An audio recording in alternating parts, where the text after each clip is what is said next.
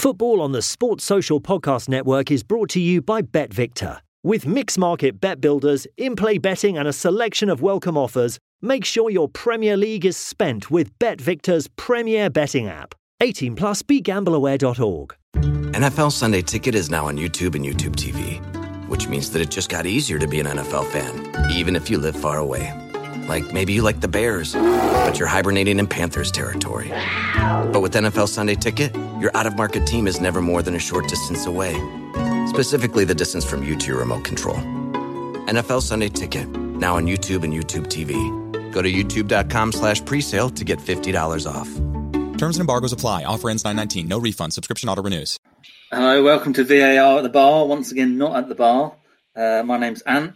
I'm hosting this week and I'm joined with... I'm Dan. And I'm Chris. So I'm going to start with top 10 comebacks. As I said to you with the rules when I set the questions, it can only be a domestic comeback and it can only be one leg, or like a one-off game. That ruined it for me. One on my list that was not a one-off game. What was it? It was there's an FA Cup game in 1961 between Man City and Luton. And Man City were winning 6-2. Dennis Law had scored 6 goals for Man City. And then the skies opened and it rained and the match got abandoned. When they replayed the match, Luton won 2-1. That's great. That's a great story. Might let you have it. It's all right. I've got a list now. All right. Okay. Chris, can you just tell us your 10 to 6 quickly before we go into it? Yeah, sure. Okay, so number 10 I've got Chelsea versus Spurs, 2015-16. Oh, so yeah. that was the 2-0 up. Spurs were needing to win every game to have a sniff for this title. Number 9, West Brom 2, Leicester City 3. That was 14-15, Great Escape. Number 8, Leicester 3, Swindon 4, 93 playoff final. Sorry, Dan. Had to be put in there. Number 7, I've got West Brom Man United. That ended up in a 5-5 draw, Fergie's last game. And finally, number 6, Liverpool 3, Manchester United 3, 93-94 Premier League game. That's a bit far back for you, Chris. I know, you see. Did a bit of summary research. So what was your logic then with the ones you picked? Well, we're talking about comebacks, so I'm using specific scenarios as well. So, for example, the Chelsea one, there's a bit of pressure for Spurs to win that. And obviously Chelsea didn't want Spurs to win or have a sniff of the league. Yeah, I just thought the drama of it all as well and just how they had a 2-0 lead, pretty comfortable. Cahill brings a goal back from a corner. Then Hazard with that goal. I mean, wow. The curl he managed to get on there. Then obviously my number 9, that was the Great Escape. Really the start of the Great Escape for Leicester. But just the Vardy winning goal, the way he sort of judged the ball perfectly, which Dawson didn't, and just took the goal and just the jubilation. And I think it was a togetherness that sort of led them then through into the season after to win the title. And then obviously Swindon went 3-0 up on that game with the playoff final. And then Leicester pulled it back. Dubious penalty, which Bodin scored near the last minute. What can you remember that penalty at all, Dan? I was there. You were there. That must have been a mixture of emotions that day, wasn't it? Yeah, being 3-0 down, bringing it back to 3-3, and then, a penalty that was very questionable. Can you really class it as a comeback? It was a sort of comeback, though. You came from 3-0 down. You didn't say come back to win. When you either draw or you complete the job and you win. Then obviously my number 7, Fergie's last game. I mean, what a game that was. They went 3-0 up, Man U did in 30 minutes. And then went also 5-2 up, just to briefly tell you. And then proceeded to concede 3 goals in 6 minutes. Pretty epic. I put that one on my list as well, Chris. Romelu Lukaku hat-trick in that game. Yeah. And it was quite telling now, looking back, that Ferguson said that Lukaku's going to be a player. Yeah, exactly. And then my number 6 I had was Liverpool Man United. Well, at that time, as Ant would know well, Souness was in charge, which was a pretty disastrous season. Obviously, Man U at the time came there. I think they were second in the league. Liverpool were 8th. Under a bit of pressure. Proceeded to concede. It was actually 3 goals on 25. Giggs' chip was a notable goal by them. He took the ball off Redknapp and just almost first time chipped it over Groveler at the time. Then we had a Irwin free kick that made it 3-0 to Man U on 24 minutes. Then one that I remember, Clough's long-range effort to make it 3-1. It must have hit that from about 30, 35 yards. It was almost Gerrard-esque against West Ham, if you remember. He then pulled it back for 3-2, and then the unlikely hero, Mr. Razor Ruddock, popped up. Steamrolled his way into the box. Yeah, he did, to be fair. He was in normal play as well, so I don't know what he's doing storming up the pitch on the 70-odd minutes, but he did do a great thing that day, and that made it 3-3. Can't complain with that. I think you've done well there. You've found 2 examples where an Alex Ferguson team has thrown away a 3-goal lead. Yeah, that's a good day. Thank you very much. Go on then, Dan. What you got for us? 10-6. Right, number 10, I've also gone for the West Brom Man United 5-5 draw. Right. Number 9, I've gone for Tottenham 3, Man United 5. Number 8, Man City 3, QPR 2. Number 7, Newcastle 4, Arsenal 4. And number 6, you're going to like this, Crystal Palace 3, Liverpool 3. I got a couple of those on mine as well. Go on then, Dan. Let's get that one out of the way first. Palace, Liverpool. Palace, well, Liverpool chasing the title. They're 4 games away? We'd already lost the title by this point. I don't like that saying. I still think. I mean, all right, okay. Well, the title was out of Liverpool's hand at that point. Let's put it that way. Yeah, you're still fighting for the title, and then you're 3-0 up with 11 minutes to go. I mean, you've got to put it as well that the team we were facing wasn't a Crystal Palace team that was in relegation. It was mid-table. It wasn't anywhere. They didn't have anything to really play for, and yet we managed to still concede 3 goals in 7 minutes. That was the downfall. That was the downfall of that Rodgers team. The defence was rubbish. I think they're obviously suffering a hangover from the dreaded Gerrard slip that we don't like to talk about. Yeah, psychological scars. Yeah. You asked Chris the question of what his criteria was, and for that game, I've looked at psychology and where that comeback's come from. And like we just alluded to, Liverpool were on fighting for the title. Crystal Palace had nothing to play for, and they're 3-0 down with 11 minutes to go. No one could have predicted that comeback. No, I mean, fair play to Palace.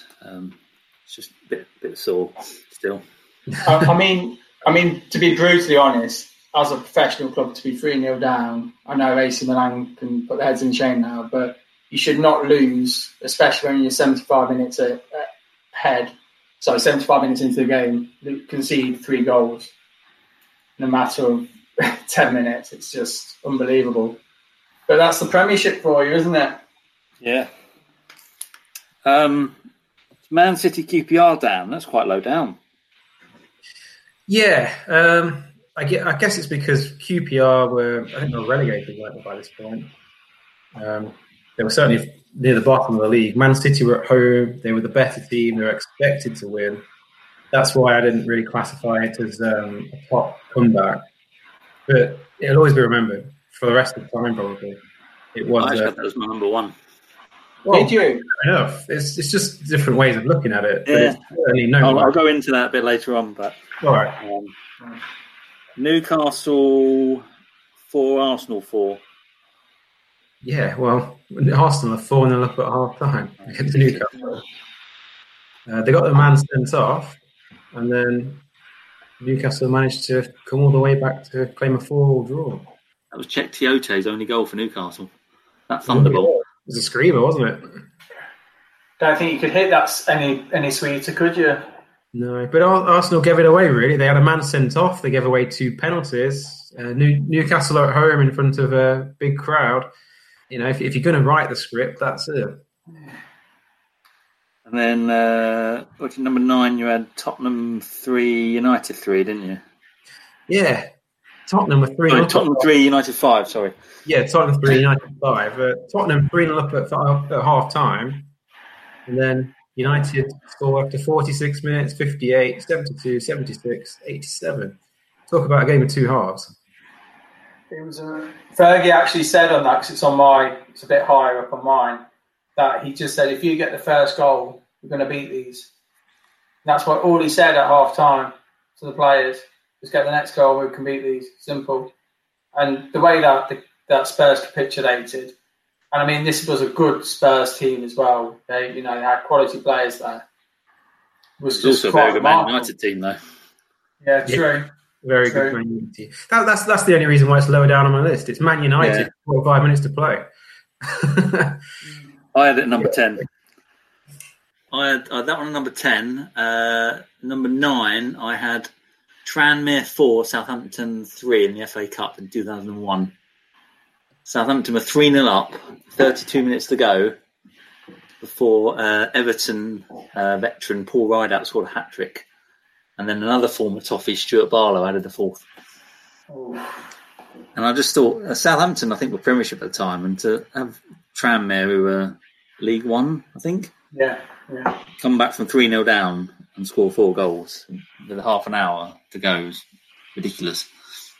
Yeah, it is ridiculous. I've got it as number 4 on my list. Oh, okay, fair enough. Unbelievable turnaround from a lower league club, just unheard of. Number 8, I had Chelsea 2, Bradford 4, which we talked about last week. Obviously, Mourinho's Chelsea 2-0 up. And then... was it? Fair enough. To be honest, one of the reasons I put it lower down was because we talked about it last week. All right, I'll save that one. You can talk about that one this week, Dan. Number 7, I like to go back a few years. Charlton 7, Huddersfield 6 in 1957. That's number 5 on my list. Oh, at least I'm not alone this week with the oldies. Can one of you digress then, please? Bill Shankly was manager of Huddersfield. Back in 1957, as Ant said. And then after 17 minutes, one of the Charlton players goes off injured with a dislocated shoulder. They don't have substitutes in those days, so Charlton are down to 10 men. As the match unfolded, they were 5-1 down with 27 minutes to go. And then they managed to win it 7-6 from being 5-1 down with 10 men. They scored 5 goals in 19 minutes. Yeah. Wow. That's good going, that is. And I think his name, Johnny Summers for Charlton, scored 5 and set up 2, making Huddersfield the only team to score 6 and not win a game in English football. Wow. Yeah. Incredible. Ridiculous game. Number 6, I had Reading 5, Arsenal 7 in the League Cup, 2012. Obviously, Reading were 4-0 up and cruising, and then Walcott gets one just for half-time. And then you just knew a comeback was on, really. But it's still impressive to come back from 4-0 down. And what's more embarrassing for Reading, really, is Shamak actually scored 2 in that game. Remember him? Yes, rocking on. Walcott scored a hat-trick as well, just to rub salt into the wounds. And then number 5, I had Newcastle 4, Arsenal 4. So, Chris, what was your number 5? My number 5, I've got that as Gillingham 2, Man City 2. That was the playoff final, Division 1, from 1999, which Man City ended up winning on penalties. Basically, Gillingham took a 2-0 lead. Then Kevin Hurlock scored what you thought was a consolation goal on the 90th minute. And then Paul Dickoff then goes and equalises on the 95th minute to take it to extra time. Interesting fact here is that Dickoff took a penalty against the Gillingham keeper, which was Vince Bartram. His best mate, wasn't it? They were best mates, yeah. Best men at both at each other's weddings. He did hit the post, though, so I don't know whether it was for... whether he helped him out. It hit both posts, didn't it? Yeah, it was a cracking... I'm sure VAR might have ruled it across the line at some point, but unbelievable. I don't know. But I had that number 3. Did you? Yeah. Nicky Weaver, I think, saved Pete 3 penalties in that. But what an unbelievable turnaround, though, to score 2 goals in 90 minutes. I mean, Gillingham only scored their first in the 81st minute. Yeah. Carla Saba. But yeah, it's just an unbelievable match because I think everyone wrote off Gillingham anyway before the match even started because obviously Man City were quite a big fish in a small pond back then. But yeah, I mean, to do that is pretty heartbreaking though for the Gillingham fans anyway. I put that one higher purely because I just wonder whether had Gillingham had gone up that season, whether the Man City dynasty that's happened since would have actually happened. But it makes you wonder. They could have stayed in League One or League Two, whatever it was at the time. Possibly. I mean, you get some big teams go down there and they don't go up first time, and then you don't hear from them again. Sunderland is still wallowing down there. Well, Leeds spent a while down there as well, didn't they? Yeah, Sheffield United were down there for I don't know how long. Yeah, fair enough. Fair. So, Dan, you're number 5. That was the Charlton-Huddersfield match. All right, yeah. I realised I jumped ahead. Newcastle-Arsenal was my number 5. So, Chris, your number 4, please. Oh, that was Chris Stamble. Okay, all right, yeah, move on. Dan? Mine was Tranmere versus Southampton. Okay. I had Everton 3, Wimbledon 2 in 1994. Yes. Was that the relegation match? Yeah. Graham Stewart, was it, that scored? Yeah. Anyone else got that one? No. Not on my list. It was certainly great game from what I remember. I mean, Everton were facing relegation for the first time in 40 years. So they find themselves 2-0 down to Wimbledon. They pulled one back after the break. And I watched this game on YouTube the other day. Anders Limpar completely conned the ref with his dive. It's the best dive I've ever seen. It was an unbelievable dive. I think it was Peter Fear got nowhere near him. So anyway, Stewart puts the penalty away. And then Barry Horn scores this unbelievable cracker of a volley from, I don't know how far out it was. Yeah, about 30 yards, wasn't it? Yeah. And then Stewart got a third one, which kept him up and sent Sheffield United down on goal difference, who had only lost by a last-minute goal at Chelsea about 2 minutes before. Wow. Unbelievable day of football. Can't be a good relegation scrap, though, can you? No. The last day where they keep switching the grounds, don't they? And showing the little league at the bottom. Yeah. The bottom 6. I think actually that was also part of. Remember Hans Sagers, the Wimbledon goalkeeper? Yeah. He got done for match fixing. I think they actually looked at that game to see if he rigged it, but they couldn't find any evidence of it. Oh well, Barry Horn's shot could have been saved. If there was 10 goalkeepers there, maybe. All right, number 3 then, please, Chris. Yeah, sure. Mine was the 5-3 that you spoke about, the Man United fight back. Okay. Dan?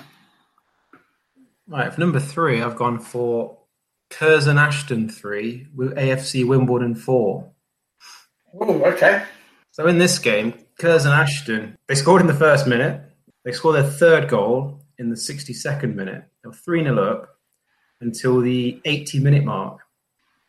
And AFC Wimbledon scored in the 80th minute, the 81st minute, the 82nd minute, and the 94th minute. And they won 4-3 in an FA Cup match in December 2016. Wow. I think we can all agree this will be the only time Curzon Ashton gets mentioned on this podcast. Yeah, I thought so. What round was it? Was it a qualifying round? Second round. Second round. Yeah. So 3-0 up with 10 minutes to play, and they lost 4-3.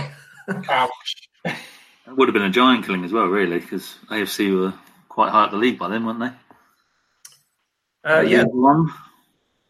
Yeah. Yeah. and they were cruising. Yeah, ridiculous turnaround.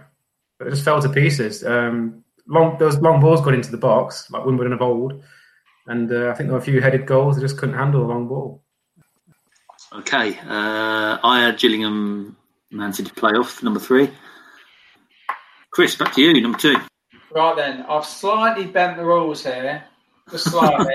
I've actually gone for playoff semi-final, Watford versus Leicester, the Deeney goal.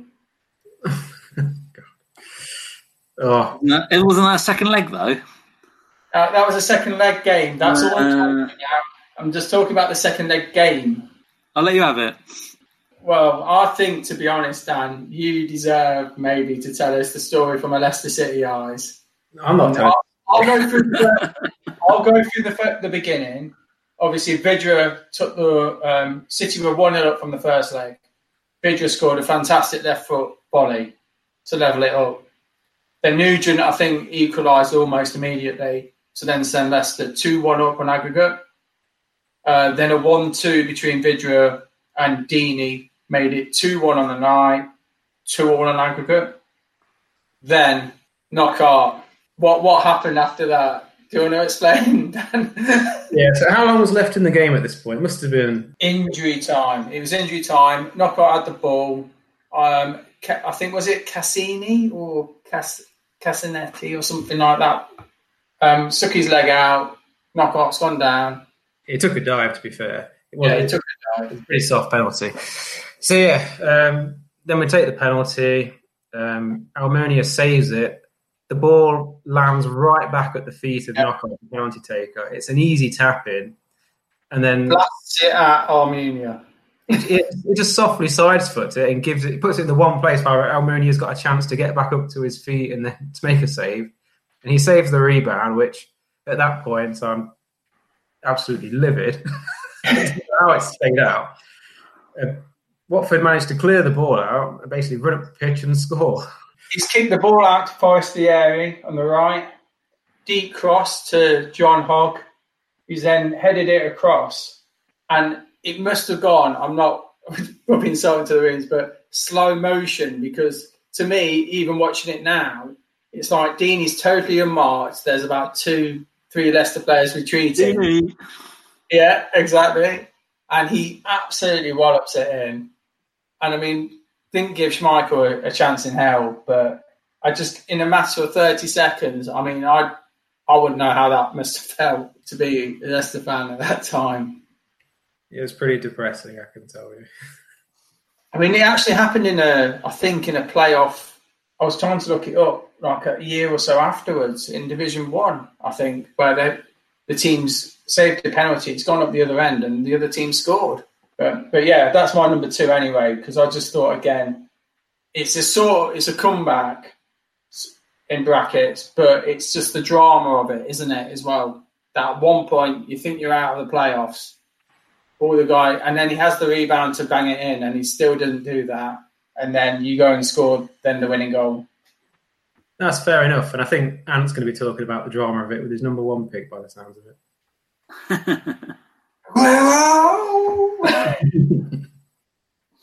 All right, what's your number 2, Dan?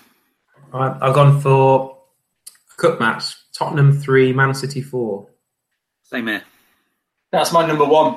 It was nearly my number 1. I mean, it's just mad, isn't it? I mean, the things going against Man City, going into that game, 1 win in 18 games, a lot of pressure on Keegan. And then Spurs go 3-0 up. Their main Man City's main striker, Anelka, gets pulled off injured after 25 minutes. Then a young man you might have heard of called Joey Barton gets sent off. He never gets sent off. Never known him to get sent off before, just before half-time. And then at half-time, Keegan says to his assistant at the time, who's Derek Paskowski, that he's going to get sacked. He actually thought he was going to get sacked. And then they turn it round. Obviously, I think Sean Wright-Phillips gets the equaliser. Then John Mackin, ex-Preston as well, scores the winner. I think Distan scored as well to bring you back. And I've got Bosch Fout for 3-2.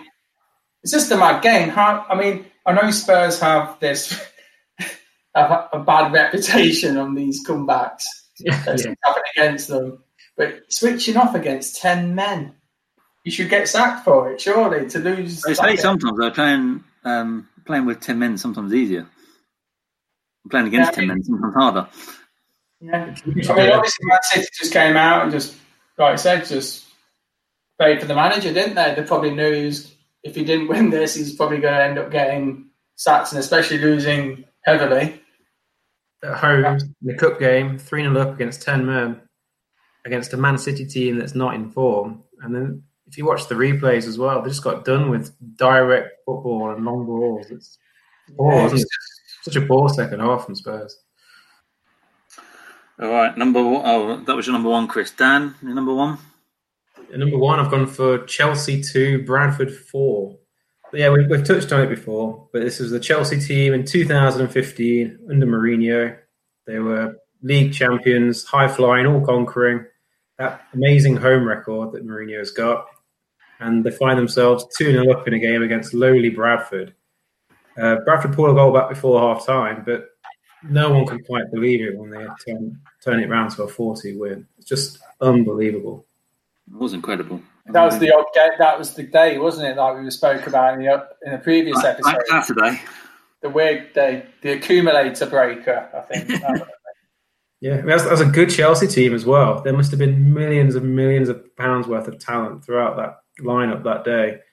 And yeah, I think it was third tier Bradford at the time. It's unbelievable. So yeah, that's the comeback of all comebacks for me. So I had Man City 3, QPR 2. Purely it comes down to the occasion for me. I just thought there's so much pressure on City winning their first title in however many years it was, 50 years. And the finals was 2-1 down the 90th minute.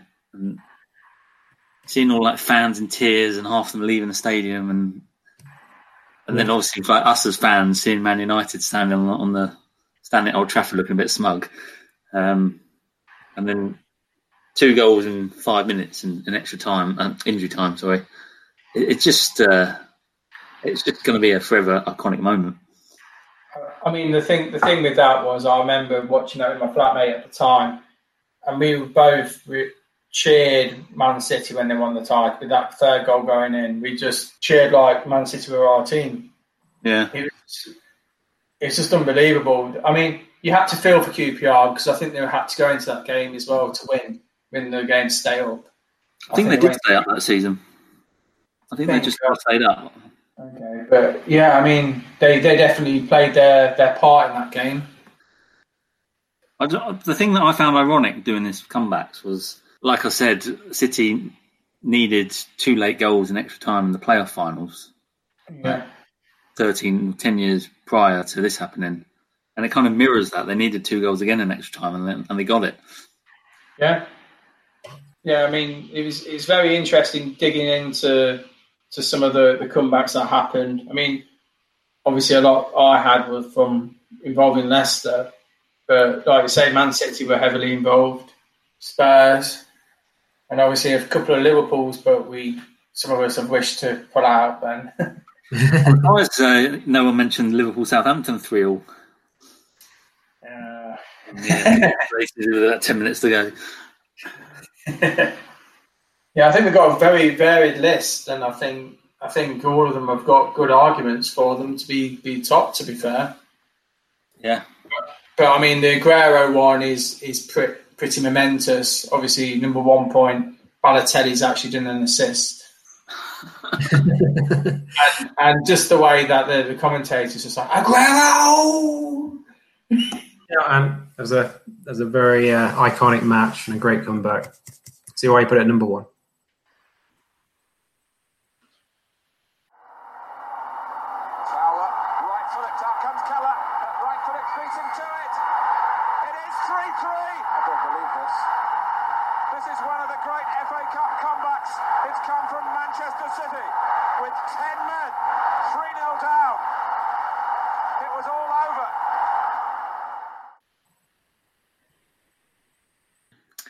The top 10 players who have not played for the so-called Big Six team.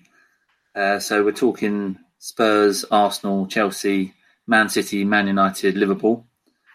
And have also never won a Premiership title. So that excludes any of the Leicester and Blackburn winning teams. Dan, let's come to you first. Let's have you talk through your 10 to 6. Number 10, Matt Le Tissier. Number 9, Juninho. Number 8, Wilfred Ndidi. Number 7, Marko Arnautovic. Number 6, Dimitri Payet. Okay, yeah. I was thinking of Payet myself, to be honest. He's one of many I was thinking. Chris? Okay. I'm calling mine the unknown top 10 because there's a lot. It's basically 10 wild cards that I'm just going to throw at you guys. So get ready to pick yourself off the floor off these ones, all right? Okay, number 10, Morten Gamst Pedersen. Number 9, Colaccini. Number 8, Steve Stone, person that I've been told that I look like. Number 7, Phil Jagielka. Number 6, Mark Viduka. Okay. So we've had 10 players and I've only got one of those on my list. I don't think I've got any of those. Actually, no, I've got 2. Sorry, yeah, I've got one of Dan's on my list as well. All right. So let's talk about why is Matt Le Tissier so low for you, Dan? So low? Okay, yeah, I've got him as my number 1. Number 1? Yeah. Well, what's your criteria for being number 1? Well, he was a very good player, but there's players that have done more in the game, achieved more, and they had more skills. They were fitter. They had more drive to be the best. I just thought he was such a skillful player, and every season he seemed to have his own goal of the season competition with himself. Matt Le Tissier is an interesting argument I've got.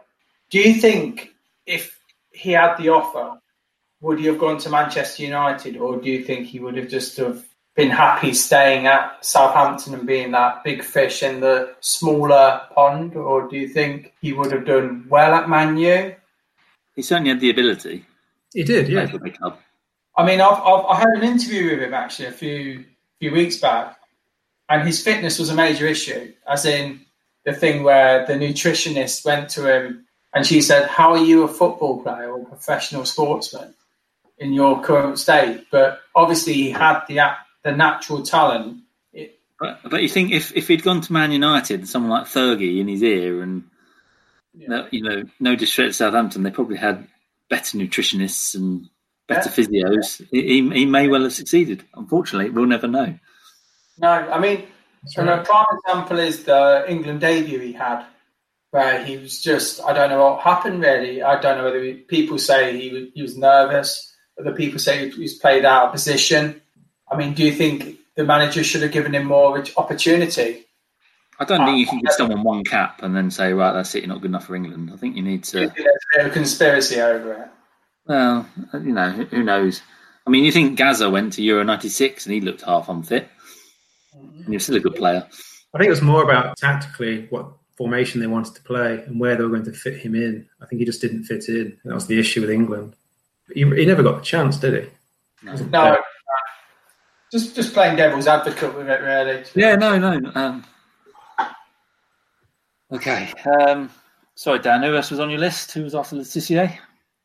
Juninho. Okay, right, yeah. So talk us to Juninho then.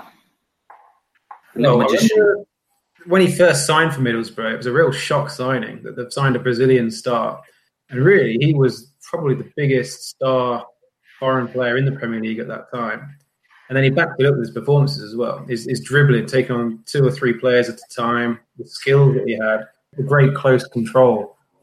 Technically, it was fantastic. And he had such acceleration as well. It was a real live wire around the middle of the pitch. He was great at assisting for other players. And when he got through on goal as well, his one-on-one finishing was so cool. It was brilliant. He should have got more goals than he did. But really, it was more about his creative play. and his dribbling. And then apart from being at Middlesbrough, he won the World Cup with Brazil. He was the Premier League Player of the Year in 96-97. He was the best player in the league. And he was in the South American Team of the Year in years 2000 and 2001. Wow. I remember being a massive coup for Middlesbrough when they signed him. Didn't Emerson follow shortly after as well? Yeah, and then Ravanelli. Yeah. No, I mean, they had some real coups, didn't they, with them three? All right. Chris? Yes, go on. Who else did you have? I haven't written down this time, sorry. No. Okay, started it with Morten Gamst Pedersen. Oh, yeah. That's a good shout. That is a good shout. I mean, I like that one.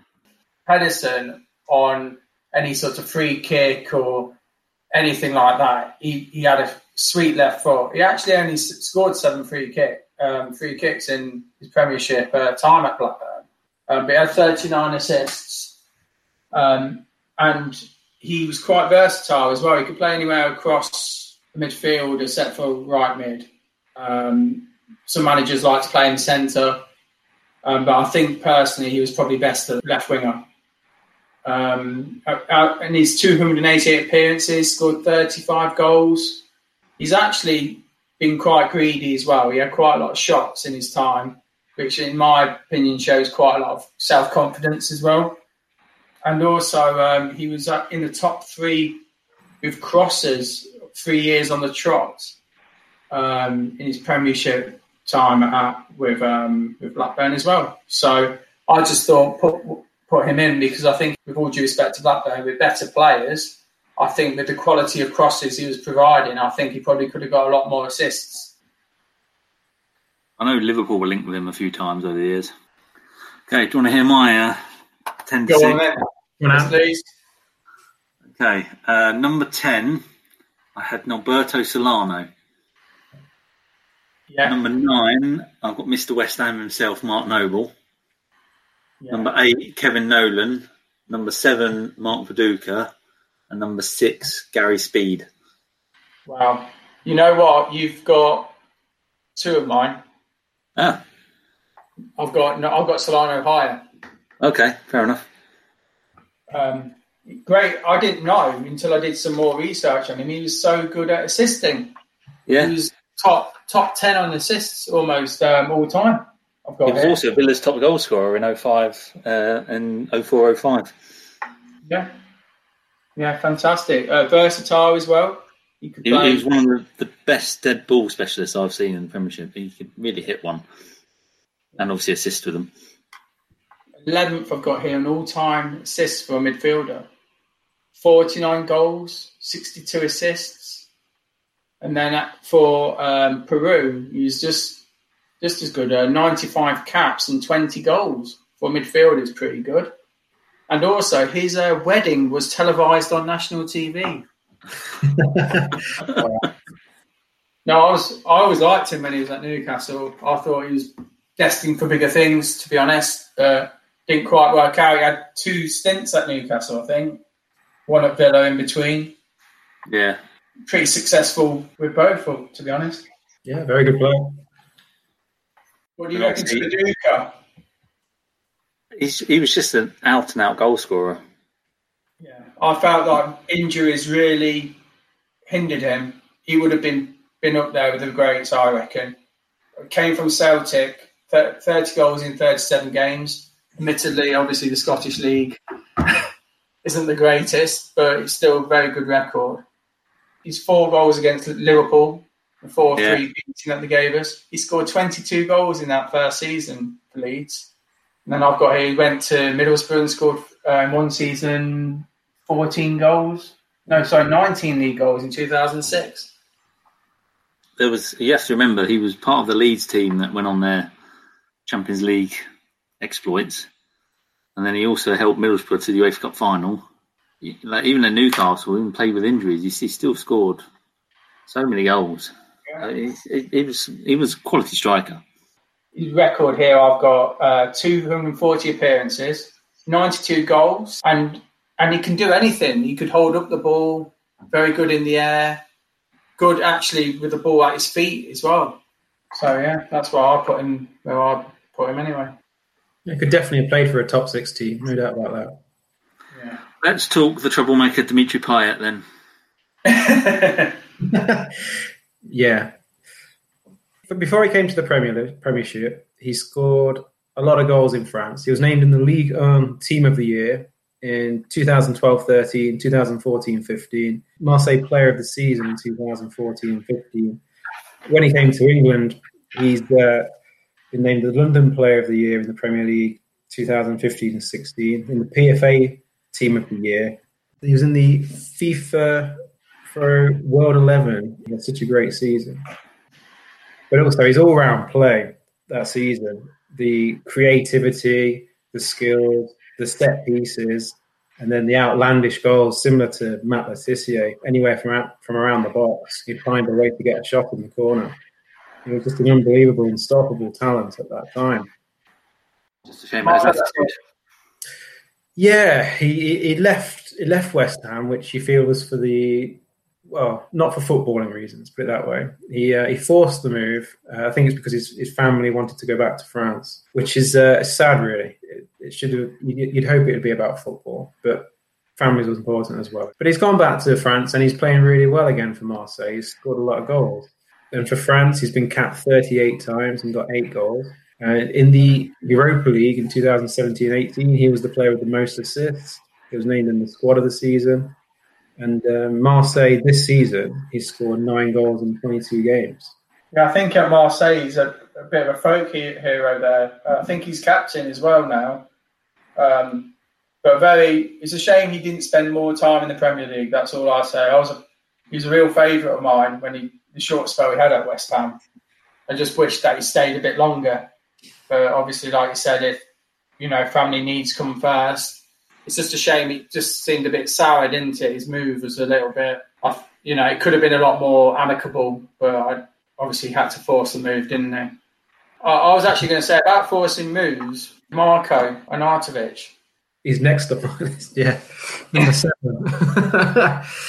So, yeah, another one where the teams he played for, he was one of the top guys. Stoke, it took him a while, but by the end of his term there, he was the one player that, when he was up for it, he'd just take on any defender and he'd lead the team. He moved on to West Ham, and at West Ham he got 21 goals in 59 games from wide forward positions. He was named their player of the season in 2017-18. And it's like you say, he's wanted to force the moves, probably for money reasons. He's gone to China.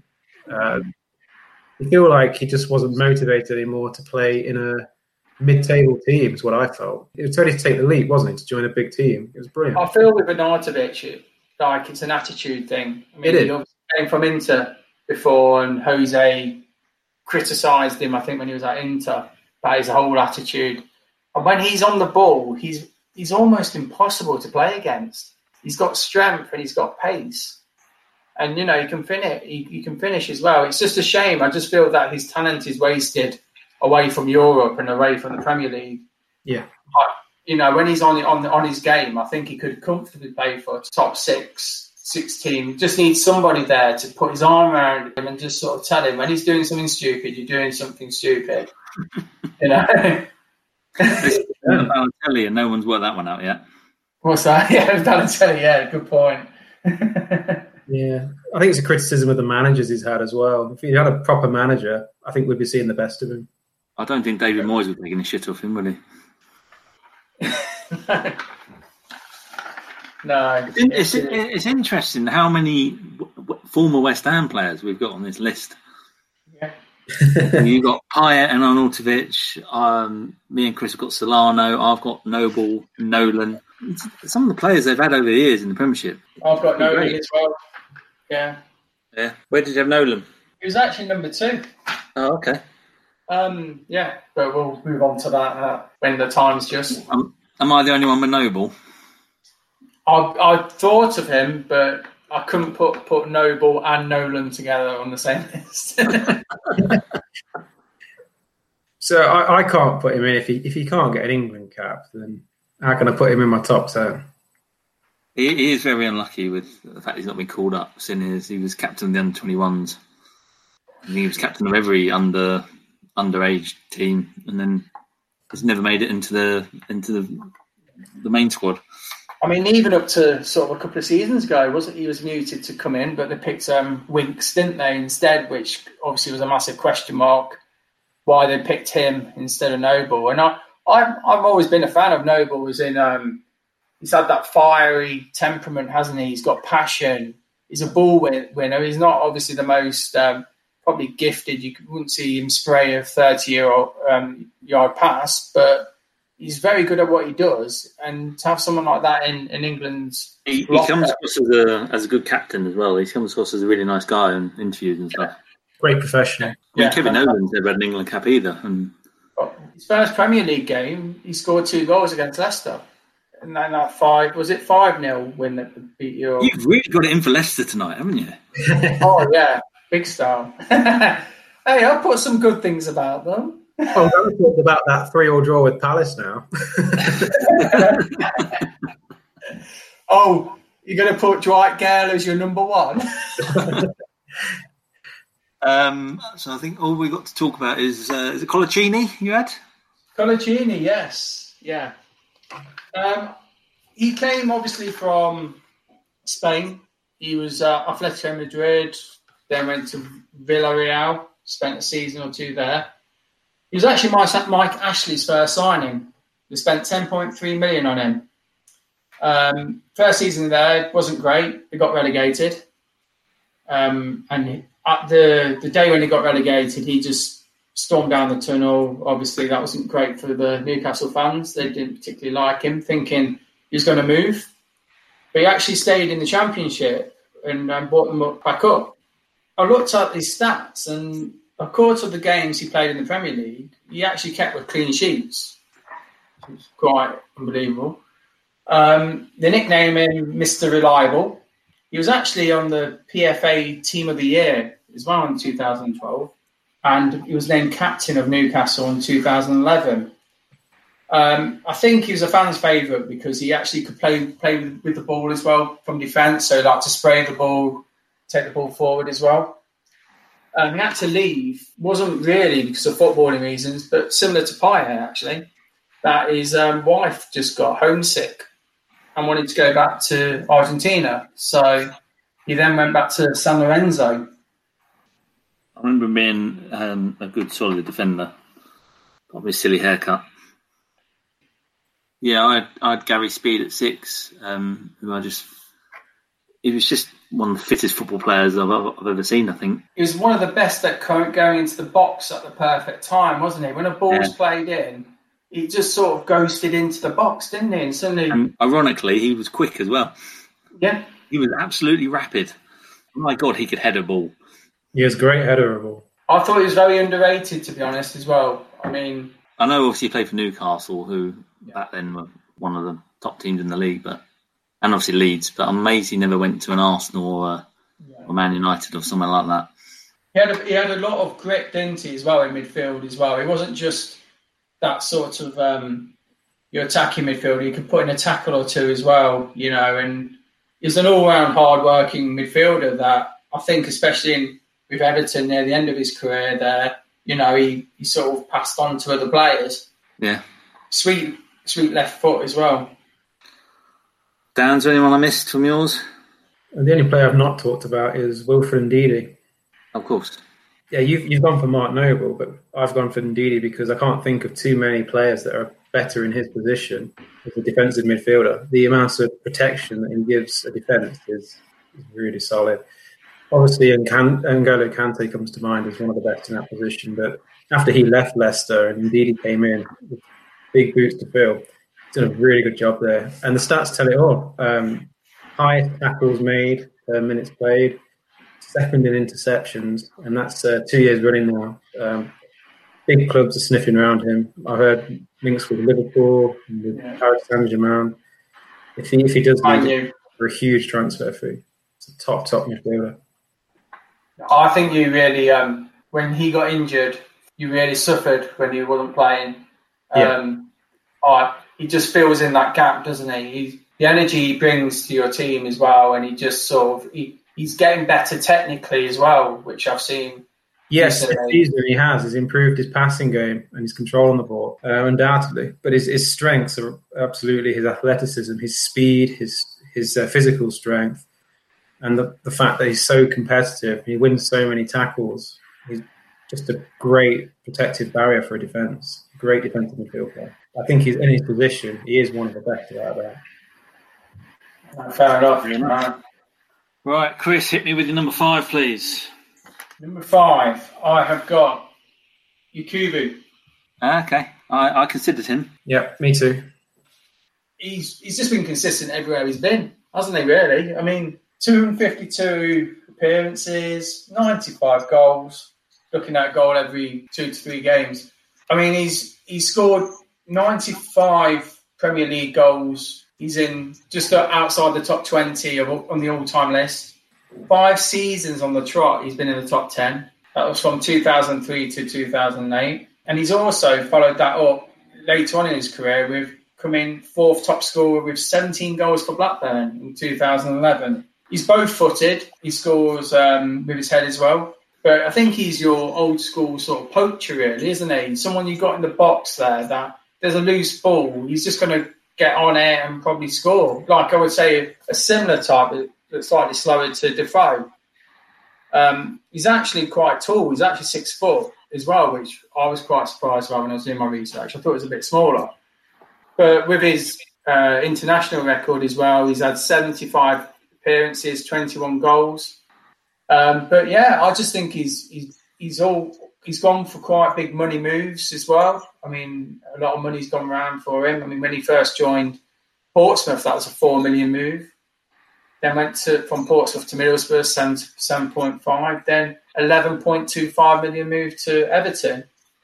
I just think he probably could have done more as well, to be honest. And he sort of reminds me a bit of Igalo at Man United. I was about to say that. I was about to say, is that the same thing? He reminds me of Igalo. And I think if he went to a bigger club, I think it would have benefited him even more.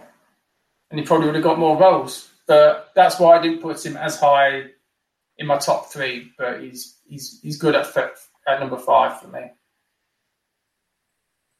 Dan, who you got for number 5? Well, this is the point where my list really diverges from yours. You guys have got a certain theme going with the likes of Martin Noble and Kevin Nolan and Yakubu, and mine takes a very different turn from this point onwards, so brace yourselves. That's fine. My number 5 pick is Roberto Mancini. Oh, okay.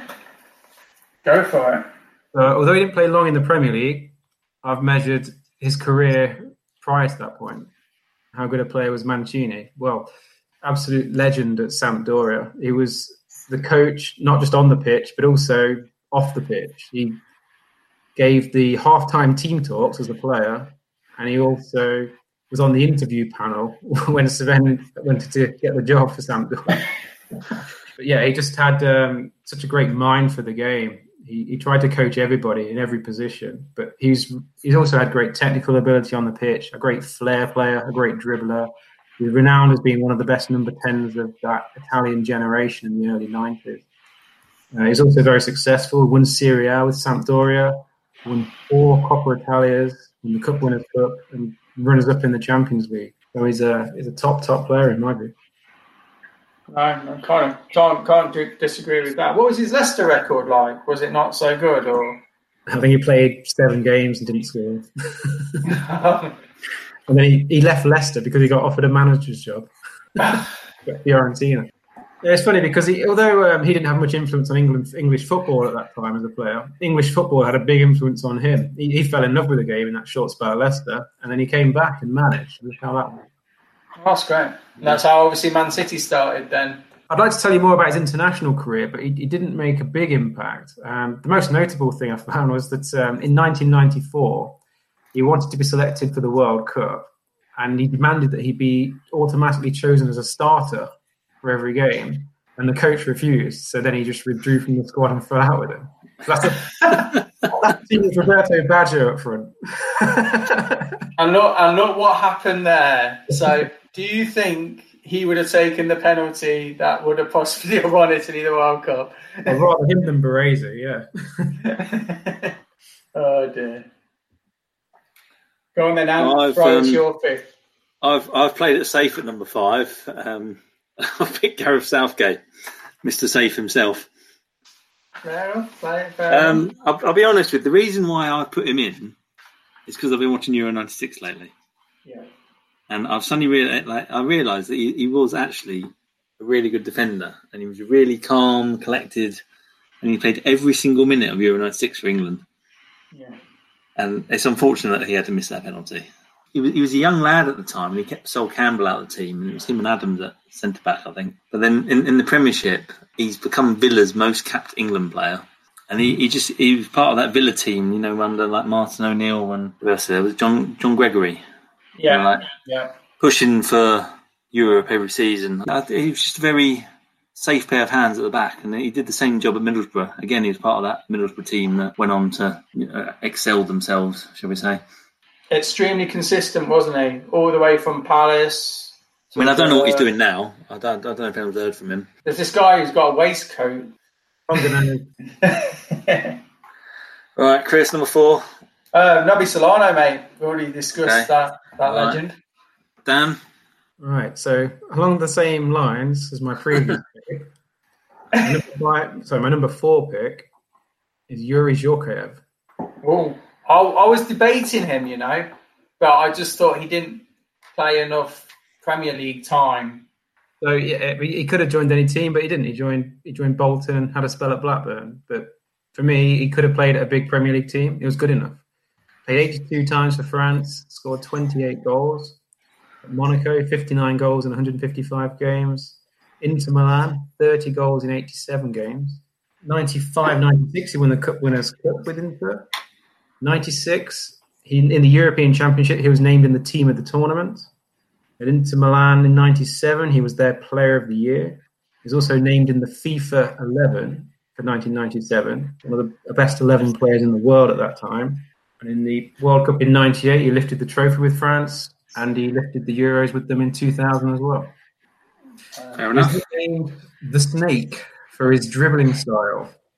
He wasn't blessed with pace, but he managed to take on 2 or 3 players at a time, just with his technical ability. And he'll always be remembered at Inter for that bicycle kick against Roma.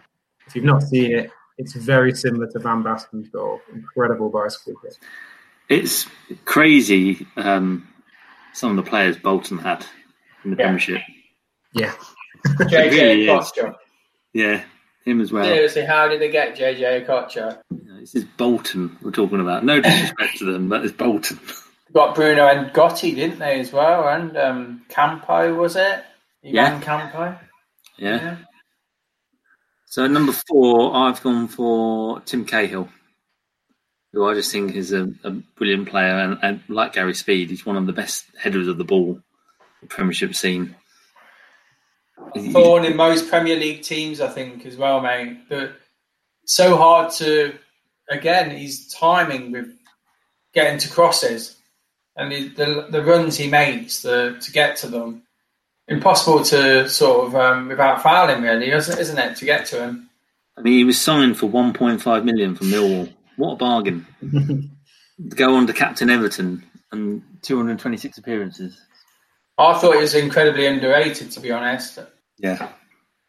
Okay, Chris, number 3.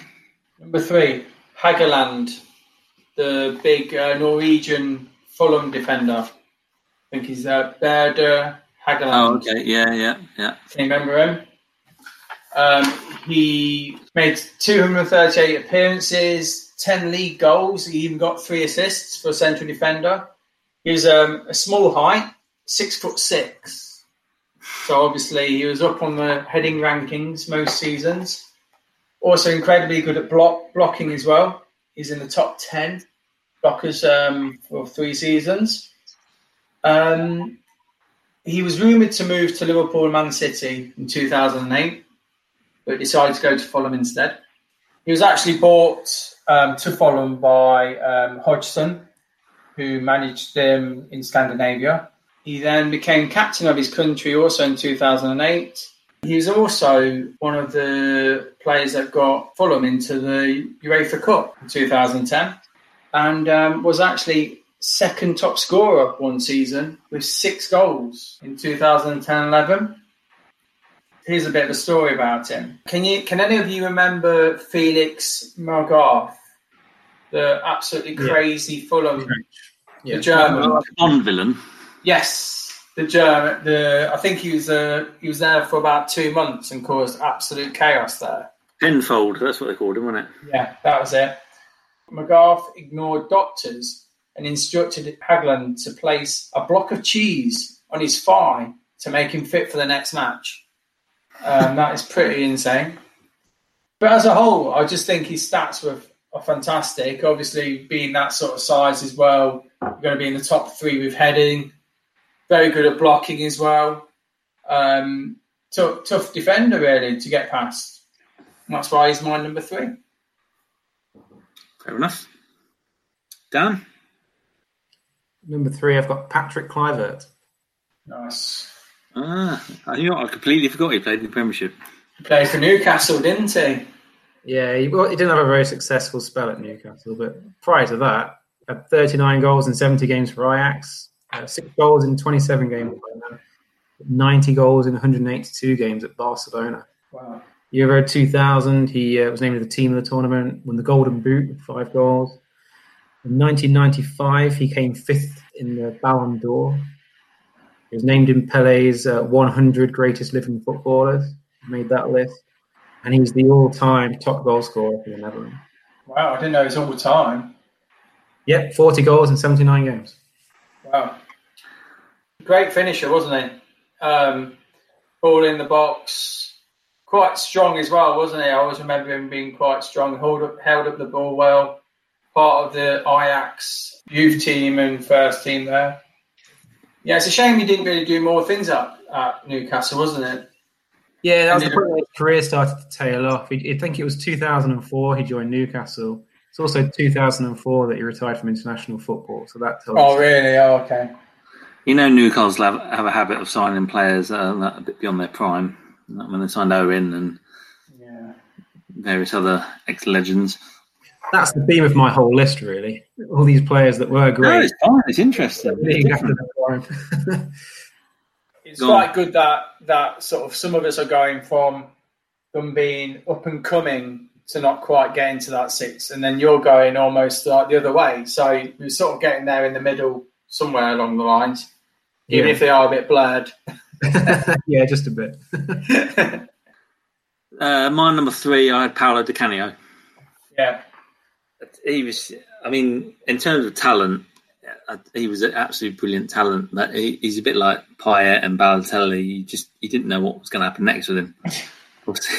1 minute he's shoving the ref over. The next minute he's scoring an acrobatic volley against Wimbledon. He was just that kind of player. One of the things I'll never forget about him is obviously when instead of scoring an open goal, he picked up the ball and because the Everton goalkeeper had gone down with a head injury. Yeah. Yeah. I actually can't think of many players that probably would actually do that. There's probably a lot of players that were going, well, I'll score the goal and then I'll check he's all right. Some of the goals he scored and some of the skill he had was unbelievable. And Harry Redknapp came out and said, like, he can do stuff with the ball that people can only dream of. He played for Juventus and AC Milan before he came to England, didn't he? Yeah. He was never capped for Italy, though, was he? By the end, he ball for England. I remember reading the story that I think it was when he was at West Ham, obviously, after he shoved the ref at Sheffield Wednesday, he never played for them again. Yeah. And then, obviously, who's going to take a chance on him? Harry Redknapp. Yeah, of course. Terrific player. And then I remember, I read a story that I think it was one Christmas Di Canio was having a good season and Ferguson rang him up wanting to sign him for Man United. Yeah. Sure. And Di Canio said, no, West Ham have given me a lifeline. I'm not leaving.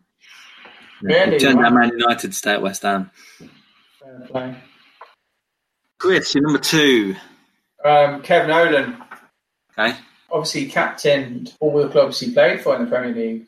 So, he captained Bolton, Newcastle, and West Ham. And this is a weird fact, okay? He could have played for either Republic of Ireland or Holland. I don't know how, but I mean, he's another one that we spoke about that never played for England, that you do think with some of the squads that why he was never called up. But again, when he was at his prime in the younger years, they already had some players, I don't think they're that well known, called Paul Scholes, Frank Lampard and Steven Gerrard. So I think that probably answers any question. You would have thought then he would have gone, right, I'll play for Republic of Ireland then. Yeah, you would have thought so, but... Fair enough. Dan? My number 2 pick is Esteban Cambiasso. I knew you'd have him in there somewhere. Yeah. Absolute magician, wasn't he? Yeah, he's a quality player. 52 caps for Argentina. Made 315 appearances for Inter Milan. He scored 41 goals for them. He won the Serie A title 5 times, Coppa Italia 4 times, won La Liga, the Argentine Premier Division, Champions League, European Super Cup, Intercontinental Cup, World Club Cup. He was the Inter Milan Player of the Year in 2005, and he was the Leicester City Player of the Year in 2015. Why did he leave Leicester after that season? He just wanted to move on. Felt it was time. I think he'd already made his mind up. He won the Premiership the next season. He could have done. But I think he just felt his future lied elsewhere. So, yeah, Leicester had to replace their best player. I think when he came to Leicester, he was announced as the most decorated footballer in our history. And what I'd say also, going to the games and watching live, I'd say it's between him and Mahrez for the best 2 players I've managed to see live, week in, week out. Absolute quality player. Doesn't put a foot wrong the whole game. Positioning, passing, tackling, everything he does is perfect. World-class player. Technical ability, isn't it? I remember him against Man United, that, the 5-3 win. Got the game by the scruff of the neck in the second half, didn't he? And just controlled it. He understands his teammates' positioning as well. He's got such a high footballing IQ. He's studying his coaching badges at the minute, but I think he's the one that's going to be a quality manager in the future. Fair enough. Good pick there. So my number 2, I've gone for Kevin Phillips. We touched on him. I think was it in the promoted podcast we did. He's just an absolute goal machine and one of the best finishers I've seen in the Premiership. And I watched the highlights reel whilst I was doing the research for this, and he could score from anywhere. Left foot, right foot, outside the box, inside the box, header. And obviously he won the European Golden Boot when he scored 30 goals in the season for Sunderland. He's the only English player to ever do that. So, he could have easily played for top 6. You think he scored 30 goals for Sunderland? Imagine if he had Beckham or Gerrard feeding him balls. It's a real sort of travesty, really, because he wasn't one to get injured, was he, either, really? He wasn't. No, he didn't get injured that often, I don't think. No, I know, obviously, he didn't get into the England squad much because at the time we had, it was like Rooney and Owen and... Heskey, yeah. No, he was a phenomenal striker. That's a good pick, that is. All right. Come on then, Chris. Hit us with your number 1. Surprise us. Okay. Sylvian Petrov, Villa. Okay, yeah. Signed from Celtic, where obviously O'Neill successfully managed him there, and he took him to Villa as well for 6.5 mil. He was then captain in 2009, and he was captain of Bulgaria and won over 100 caps for them as well. Supporters Player of the Year and Players Player of the Year 2009. He was there for seven years before, unfortunately, he got ill. I made 185 appearances, scored 9 goals, had 8 assists. He was also in the top 3 on interceptions and tackles in the Premier League in 3 years on the trot, and also in the top 10 for 1 year in passing as well. He was then welcomed to the Hall of Fame at Villa in 2013 as well. I mean, whenever I watched him, he was also always very steady, wasn't he? And he got, again, another defensive midfielder, technically very, very gifted. Like I say, he could read the game very well. obviously by a lot of the passing and touches that he sort of progressed the game a lot for Villa. And I just put him as number one because I think he was probably forgotten because of other midfielders like we mentioned before at the Premier League. And I think in a top 16, he would have done probably a similar job to what Ndidi does at Leicester. But yeah, so that's why I put him at my number one. Fair shout. Yeah, very, very good midfielder, wasn't he? Defensive midfielder. Yeah, very underrated player. Go on then, Dan. All right, my number one, I've gone for Fernando Hierro. Bolton player. Yeah, the Bolton fraternity. So Hierro, he played 89 times for Spain, scored 29 goals, made 439 appearances for Real Madrid, scored 102 goals for them. As a centre-back / defensive midfield player, he also scored a hat-trick in one game for them against Zaragoza. He was named in the FIFA World 11 in 1996, 1997 and 1998. Was the UEFA Defender of the Year in 97-98 season. In the FIFA World Cup in 2002, he was named in the All-Star team of the tournament. In 5 La Liga titles, 3 Champions League, 2 international cups. Absolute quality centre-back. The only blip on his CV is playing for Bolton. Yeah. At the advice of Steve McManaman. Wasn't too bad in central mid, like you said, as well. I think he played quite a lot there for Bolton, didn't he? He did. Allardyce wanted him to dictate the game. I remember he was winning headers. It was fighting people off with that physical style he was renowned for. It was perfect for the English game. But I think he got to the end of the season where he just thought, I don't want to do this every week. For a game now. I can do it, but no, it's time. He was about 37 at the time, wasn't he? Bless him. Yeah, he absolutely could do it. It was brilliant for Bolton in those games. Quality player. Absolutely quality player. Yeah, good shout. Stop that. Well, you know what my number one is, Matt Le Tissier. There was one player that has actually nearly made my top 10 2 weeks in a row. He's probably the definition of a forgotten football player, and that's Lucas Radebe for Leeds. You're right. He is the forgotten man. You're right. No one remembers him. Yeah. Apart from maybe Leeds fans. He was a solid player, wasn't he? He was absolutely solid. And the funny thing was, he only moved to Leeds to keep his fellow South African Phil Masinga happy. Really? He came as part of the deal. And quite frankly, he ended up a better player than Phil Masinga did for Leeds. Yes. He ended up being captain. George Graham made him captain. And he's another one. He's a bit like Ledley King. It's a shame he had so many injuries because I think he would have been an absolute nailed-on top 10 defender if he hadn't had all those injuries.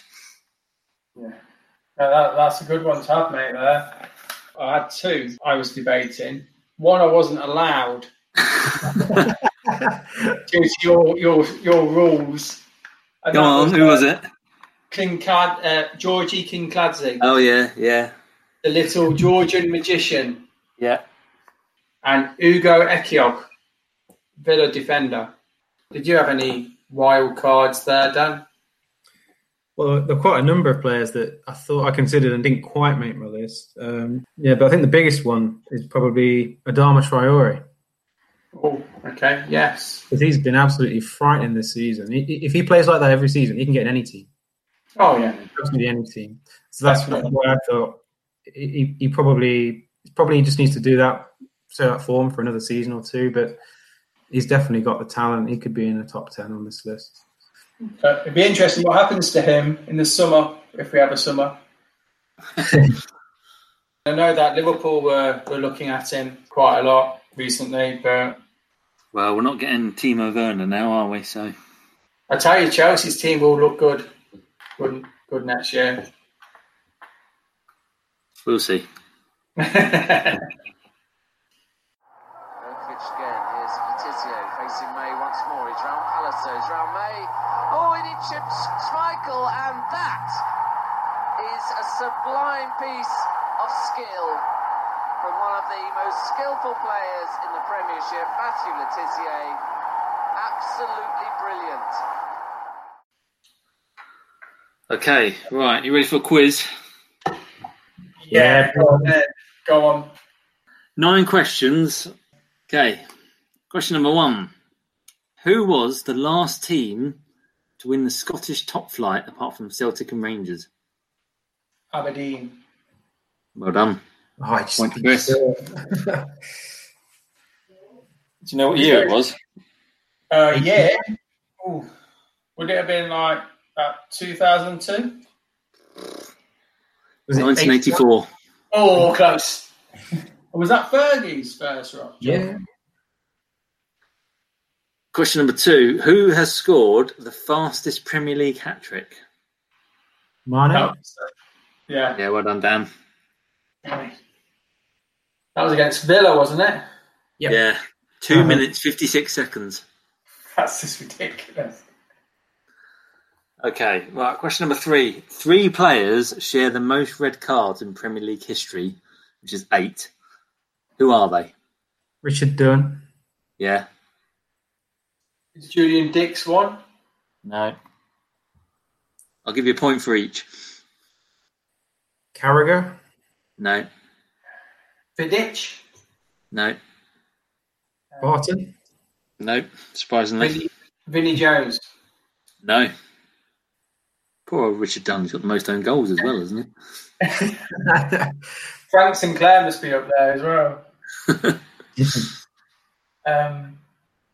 Frank Sinclair? No. David Batty?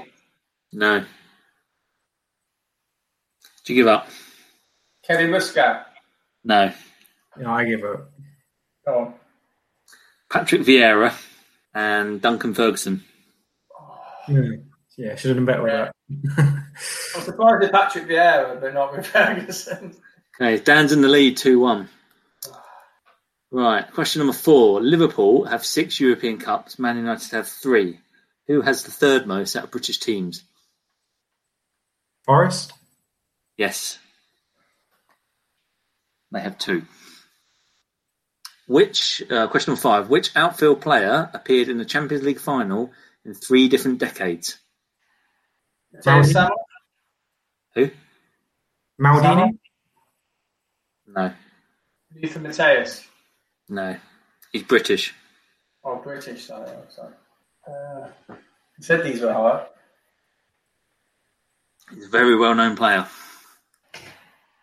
It's not Gary Neville. No. You're close, though. Giggs? Yes. 99, 2008 and 2011.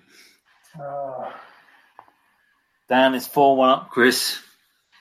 Oh, I need a fight back here. Come back. 4 questions left to level it. Okay.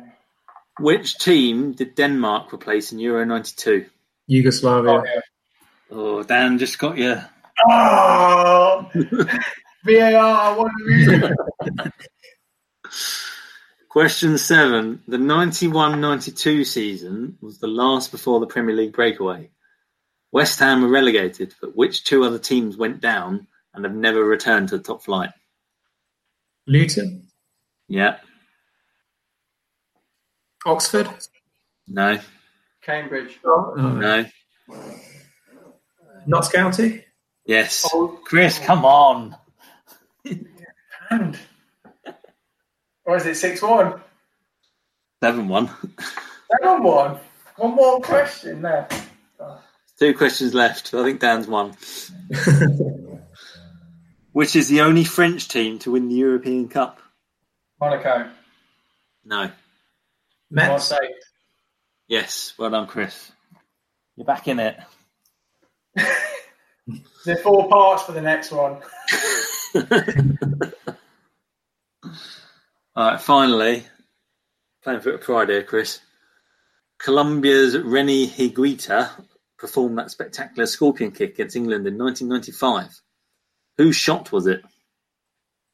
Redknapp? Yeah. Well done, Dan.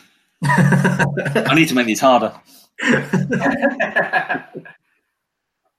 Right, then shall I do the socials while we're at it? Yeah. If you want to email us with any of your top 10s, which will probably be dramatically different to ours, then do it to VAR@thebar2020@gmail.com. Or you could also Facebook us on VAR at the bar, or even you Twitter us on VAR at the bar 1.